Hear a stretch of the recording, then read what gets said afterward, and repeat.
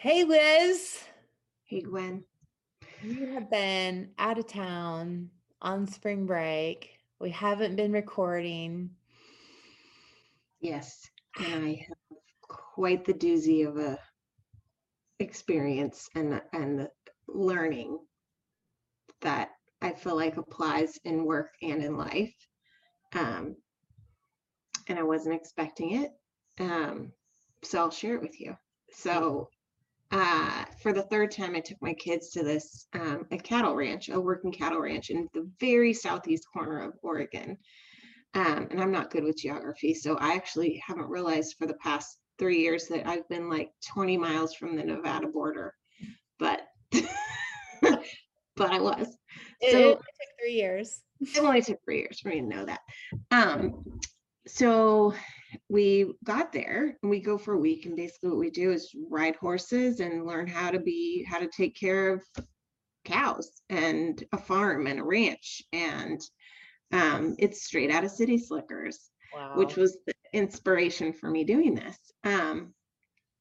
And my kids love it, but we've never come at this time of year, which is calving season. And so we got there. We drove 7 hours, so you can imagine how many times I got asked, "How long until we get there?"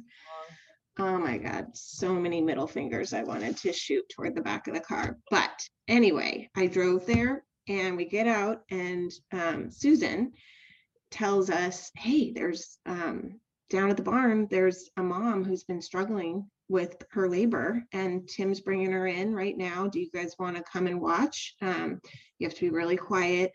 And she pulled me aside and said, I don't know. I just want you to know we lost two calves during birth last weekend. So, I don't know what you're going to see. So this is a cow, not a horse. Correct. It's a cow. And I said, well, okay, kids, do you want to watch? And they were all a little bit, a little bit apprehensive, but everybody agreed. So we go down there.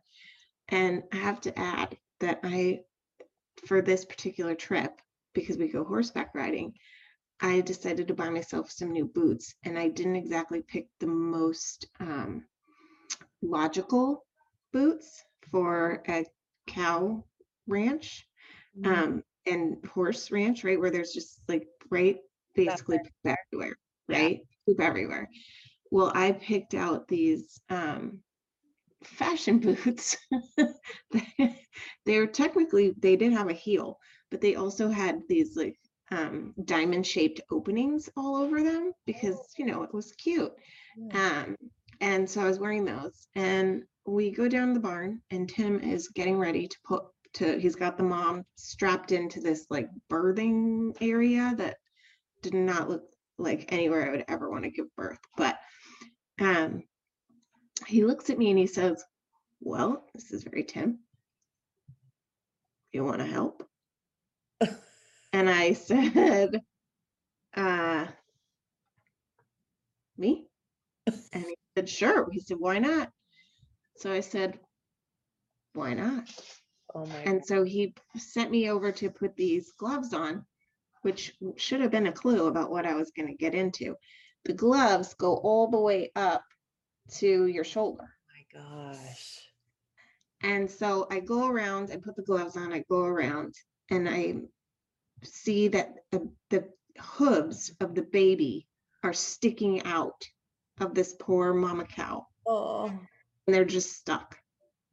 And so he gives me these chains that I have to get around the top part of the calf's leg as far up as I can and connect them, because then what I find out is he's going to use a pulley system while I'm pulling from inside and trying to make sure that I'm directing that. By the way, the cow's head comes out at the same time as the hooves, so it's like this.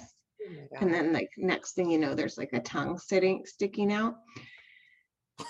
And I mean, I didn't have time to think about it, right? I just like, and I'm thinking, oh my God, my kids are behind me watching this. We need to make sure this baby cow lives. Yeah. And they're going to be traumatized forever. Anyway, about 10 minutes of working together, the baby comes out. And at first I thought it was dead because it didn't seem like it was breathing. Tim comes up with like a piece of hay and sticks it in the little baby's nose. He's like, come on, breathe for me. You're gonna breathe. And the next thing you know, you see this baby go. Oh my gosh. The cow's living. And the mom, she's just laying there like, poor thing. I felt so bad for her, but she was okay. Everyone was okay. Oh my We God. take this little baby over, push him over, and then cover him with some hay. And then they're like, all right, everyone get out. We got to let him bond. So we all leave, and that was it. Wow. And then I turn around and I realized, because I was really focused on what was happening with the cow, that Ian had been filming the whole thing. And I watched it back and I just was like, oh my God, how did I just witness that and participate in it? And what just happened? And this happens all the time and I'm just not around for it. Right. You're This is first. this is it. Like this is life and death happening every day. And anyway, it was incredible and also a bit disturbing. But what I took from it was that when in doubt, you got to get in the mix. Just get in the mix. Don't stand on the sideline doubting yourself. Get in the mix. Mm, Help out. Live your life. yeah. And I think that's like for most of us living in a pandemic, it's just we've been just so shut down and restricted and isolated. And it, I could be super cheesy about it and talk about the rebirth. Speaking of birth, those shoes, those fashion boots, they're Yeah. now they're now called my birthing shoes. Oh, do you keep them? Well, I don't know that I'll ever wear them again, but I still have them because it's like a memento Oh, yeah. Yeah. and a reminder. True. Just get in the mix of life. And you and I have been talking a lot about like how do we reopen? How do we as a community and a society, but also how do we as families, as individuals reopen, and what are the opportunities to redefine how we live Yeah. and what's important to us and how we spend our energy. And that's what I'm grappling with right now. I don't have all the answers, but I'm going to be asking some different questions than I asked myself before before we shut down. Mm. And it keeps occurring to me that we had no choice when things shut down, right? March 13th in Oregon, Right. a year ago. It was just, oh my gosh, like just close all the windows. Yeah. Everyone stay in the house, right? Like There was no instruction manual. no map, no guidance. And it was just, there was no planning. It just was, all right, we're in crisis survival mode. So how do we reopen? How do I reopen in a way that is not operating from a place of should, a place of crisis, or a place of, I don't know why this comes to my mind, but for me, chaos, and just accepting that chaos is how it's going to be. Yeah. So Yeah. I had that one crystallizing moment where, I was reminded that there's nobody that's going to come and say, here are the experiences let me give you these experiences, or here's how to create these experiences. I have to create them by getting in the mix. Getting in the mix and recognizing it's all new for all of us. None of us ever have reemerged this holistically from crisis. Yeah. None of us have. I'm writing that word down, reemerge. What does reemergence look like? I love that. And I don't have all the answers either, But what I'm afraid of are the assumptions people are going to make, like just getting right back into it. And there's no getting right back into it. We're all different now. Mhm. A year later, we are different. We are changed. And so I think a component of it is just having intentionality about the reemergence and really thinking that through. You know, you had a different uniform for that birthing experience. We've all had different uniforms in this virtual environment. Let's be intentional and think through. Do we all have to go back into the old uniform, the old guard, the old way? Or what about this new uniform or this annual pandemic uniform worked? Is it okay to be a little more informal than we used to be? I love that you called it a uniform because I'm pretty sure that Sherry, who was she's the rancher at the next ranch, she would have called it a costume. She's like, oh, look at your cute cowgirl costume. Your cute little cowgirl costume. Yeah. Well, we Thank all you. wore our little suit costumes to work every day Yes. before. Now we've Yes. been wearing jogging suits and who knows what Yeah. before we whipsaw back into the old, just because. Right. What conversations do we need to be having with ourselves and our families and the people we work with just to double check that we're bringing with us everything that worked? Right. Did we have more authentic dialogue because we were dressed a little bit less formally through the Yeah. last year? If we did, then is dressing a little less formally a good thing in support of authenticity and transformation or not? I don't know. What's here's some questions I think that we should ask. What's important to me now? Mm-hmm. What's important to the people that I rely on and rely on me now? What was important to me before all of this that I need to let go of? Yeah. What do we need to unlearn from the Mhm. past? Straight from Hudson. Unlearn. Right from Hudson. And yet good. What do we need to let go of? What do we need to deprioritize? What do we need to unlearn from the past? Instead of all just getting caught back in this loop of back to normal. You know, some of that old back to normal stuff wasn't so good. Yeah. Yeah. Well, and then there's also some practical, what do I need to unlearn, right? Like I need to unlearn that yoga pants are actually business attire. Yeah, probably. It's Probably. a shame. It's a shame that I need to unlearn that. But maybe not for everyone. There are some that will be working virtually for the foreseeable future. Right. So if they And want to wear yoga pants and have a different type of top on for their virtual calls and their virtual work, then great. yeah, it's Wednesday, yoga pants day. Pants day. Who knows? Who cares? Yeah, this is great.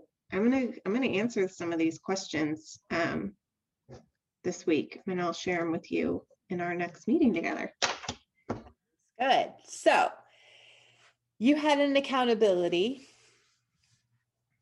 Is your little groundhog mindfulness groundhog thing? How's that going? Oh yeah, I've been doing it. I actually have. I feel like I've met the goal about 60 to 70% of the time. I have been doing more mindfulness, and I've been redefining mindfulness too. Like, so some days I do it in bed.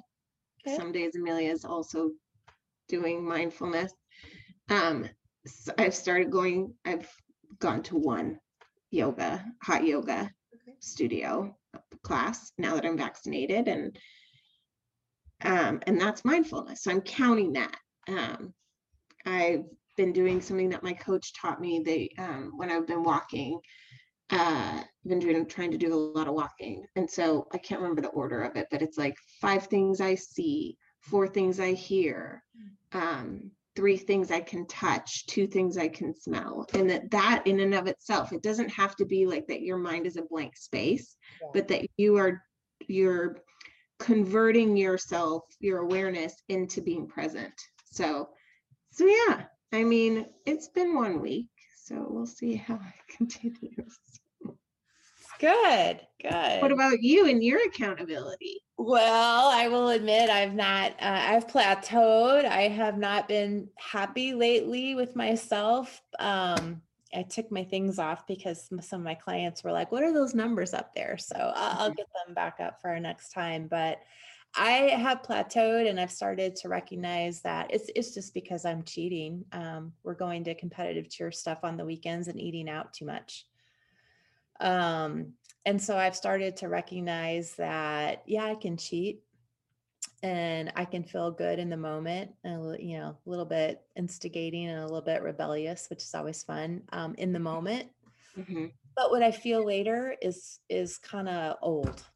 Mm-hmm. Makes me just feel old and tired. So in the last day or two, I've started just to reflect on, how do I feel after? Am Mm-hmm. I proud and energized and feeling like going on a run because I've cleansed? Or do I feel old and tired and lazy and because I cheated yesterday or last night? So Mm-hmm. I'm working on my mind. I can connect with every single bit of that. So what do you replace it with though? If in the moment you're like, I can do this because I'm being a rebel, and this is how, this is what feels right to me right now. So what do you replace that thought with then in the moment? I'm inquiring for a friend. I don't have it completely figured out, but what I did last night was when Mike and Isley were eating burritos with cheesy potatoes. I wasn't out; it was here at our, I thought, yeah, I could do that and cheat and feel, like I'll deal with it tomorrow kind of thought. Instead, I told everybody I'm going to have a salad with some egg on top and all this stuff. And I'm going to admire the pretty color, its beauty. And I'm going to look forward to tomorrow when I'm feeling awesome.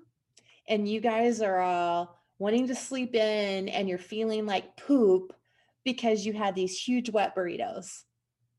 And they're like, well, all right, whatever turns your crank. I've never heard that before. Whatever turns your crank. That's hilarious. That's also a little reminiscent of the poor mom giving birth. You're never going to be the same, are you? No, I'm never going to be the same. It's so easy for me to go back to that I'm thinking visual. you should get the boots bronzed, Oh, or at least one of them. okay. You're never going to wear them again. Probably not. But I you have some shellac. Maybe I'll shellac them. okay, shellac them and then display them. Okay. To Okay, I'm totally going to do that. remember your, what'd you call it? Just get in there. Get in the mix. Get in The the mix. lesson of get in the mix. Yeah. Put a little plaque, get in the mix and shellac your boot, one boot. That's totally what I'm going to do. And that's so perfect because last year it was the rattlesnake skin because of being so afraid of the rattlesnakes. And then I skinned it and ate it, and then I shellacked it on a piece of wood. So I'm going to do that with my boot. Thank you. All right, my friend. Well, as always, very thought-provoking conversation. Absolutely. It was really helpful. Same here. Thank you. I look forward to next time. Next week.